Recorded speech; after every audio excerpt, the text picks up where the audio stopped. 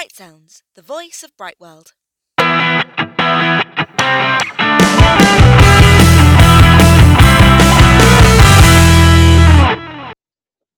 Hello and welcome to another Bright World podcast.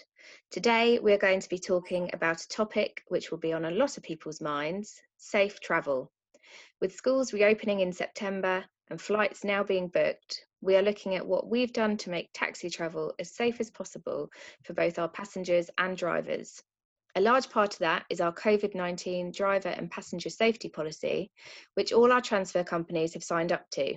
And I'm really pleased to welcome Tina Knapman from Allen's Airport Services, one of our long-term and trusted partner transfer companies, who is going to talk to me today about some of the changes we have put in place. So hi Tina, it's great to talk to you.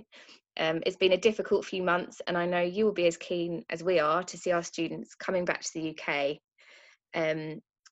Obviously the first thing that is on everybody's mind is that we ask everyone not to travel if they have any symptoms of COVID-19. So we know we're going to be picking students up from the airport. We're fairly confident then that they'll be okay. And we just want to reassure everyone as well from the start that obviously none of our drivers would be working with any COVID-19 symptoms. So I'm just going to run through a few questions that we've got for you.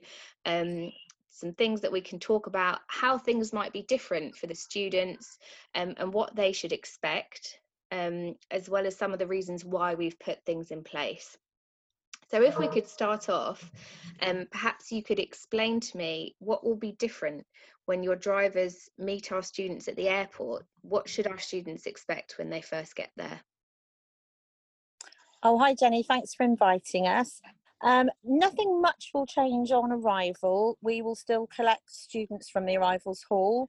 We'll still have the board with their name on. The driver will be wearing a mask, so just have to look around the eyes. And nothing really will change in that respect. We'll still collect the baggage for them. We don't expect students to carry heavy bags. They'll be assisted with their luggage.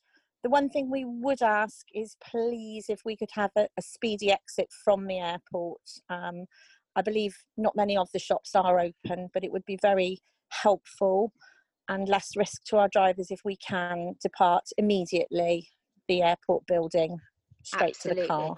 Absolutely. And another thing I think we've discussed is that obviously we're asking students not to bring snacks and drinks into the car. So yeah, best not for them to pop and grab some food to eat on the way. If they do need to eat, perhaps they need to make sure that they've done that, you know, either on the plane or very, very quickly at the airport. What would be best there?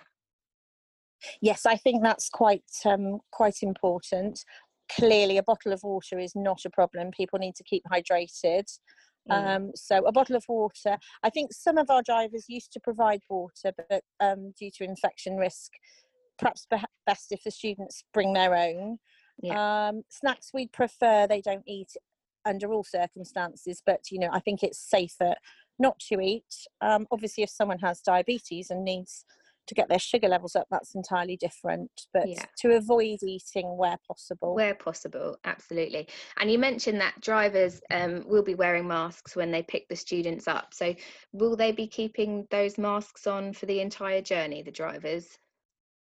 They will. The current government guidelines state that masks must be worn on all public transport, and we're adhering to that as well, so drivers will wear a mask for the entire journey. Excellent. And we obviously ask our students to make sure that they have a face covering, either a mask or a scarf or alternative face covering at all times. And I believe that you actually will be offering students a mask if they don't have one. We will ensure that there are some of these sort of surgical paper masks available in case of any emergency, perhaps if someone leaves one at the baggage claim or something, but I'm sure the students will be very, very well equipped by their parents. Absolutely. But there will be packaged masks available for the students if in case of an emergency. Perfect. Thank you, Tina. So our policy doesn't state that drivers wear gloves, and the reason for this is because if they're not changed very frequently, they can actually cause more problems and more contamination. So what will the drivers be doing instead of wearing gloves? Drivers, as again for government guidelines, will frequently wash their hands. Obviously, this isn't possible in a car. They'll have hand gel available, and they will use the hand gel before and after handling luggage, closing doors. They'll have antibacterial spray in the car to clean any hard surfaces that they come into contact with. So gloves are perhaps more of a hindrance than a help from a clinical point of view. So they'll just practice good hand hygiene. Lovely. And will there be hand sanitizer available for the students as well if needed? There will indeed, yes. Each car will have a hand sanitizer if students don't have their own. And you mentioned there that the drivers will be cleaning their vehicles. Could you just give me a bit of a rundown of what the kind of cleaning routine will be like between journeys? So prior to each journey, all hard surfaces will be cleaned with antibacterial spray or wipes.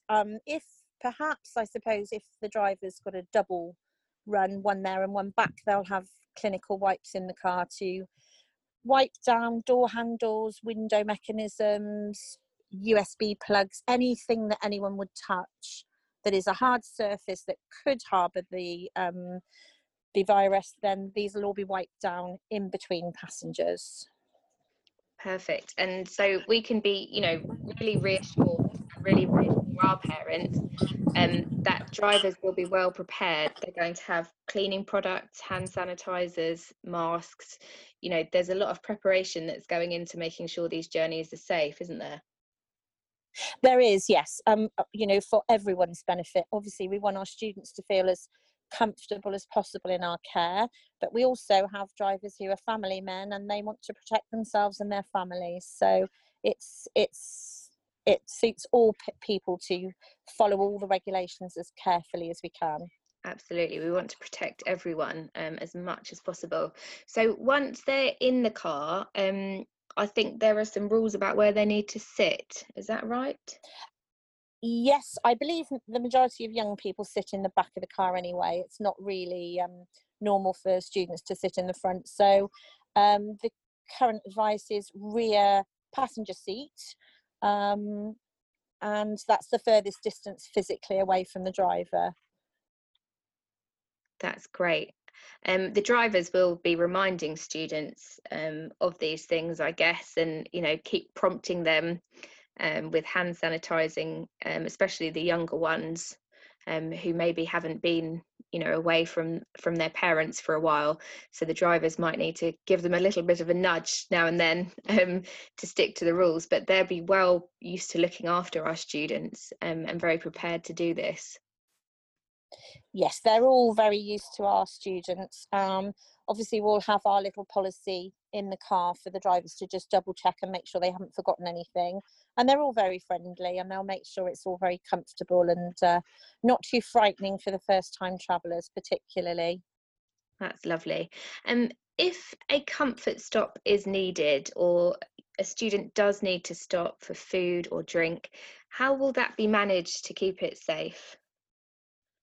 Okay, so if a comfort stop is needed, then that's absolutely fine. We can accommodate that with no issues. What we'll then do is we'll just do the whole pickup process again. So bags stowed in boot, car doors opened and closed behind the student, and then sanitize the hands again. So it would be just like another pickup. So you just repeat the whole process. So any contamination from the motorway services is sort of dealt with. Lovely. And then when they do arrive at school, will anything be different there? No, I think not.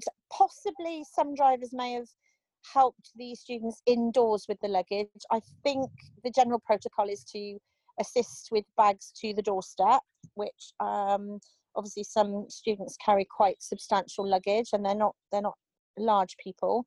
So the driver will again assist with luggage to the doorstep, upon which the student would then need to remember themselves once they've taken the luggage inside, to wash their hands, because the driver will by this time be gone, and sanitising his own hands. So once the students are left at the door, they just need to be reminded to wash their hands once they've touched the luggage. Perfect. And obviously then the school will take over as well, and I'm sure that they'll be very, very hot as well of making sure that the students are washing their hands as soon as they're coming in. So Oh yeah, and of course the driver will need to open the door and stand away in yeah, order for the student to maintain the 1 metre plus distance. yeah, There'll be no close proximity, so the driver will put the bags sort of on the doorstep and then move away so that the student can then go in. absolutely. No formal shaking hands. Unfortunately, no shaking hands. How sad. Only Boris Johnson can do this because he's had the virus. So that's absolutely great, Tina. I think that's really clear explanation of all the things that we've put in place.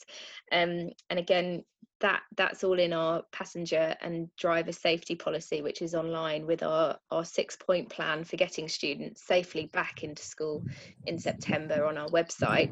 And I know you'll join me in wishing students safe travels, safe flight over here, and that we're really looking forward to having them all back. We are indeed. We'll all look forward to seeing our regulars and our newcomers. It'll be wonderful. Great. Thank you so much, Tina. It was great to talk to you. Lovely. Thank you, Jenny. Bye-bye. Bye.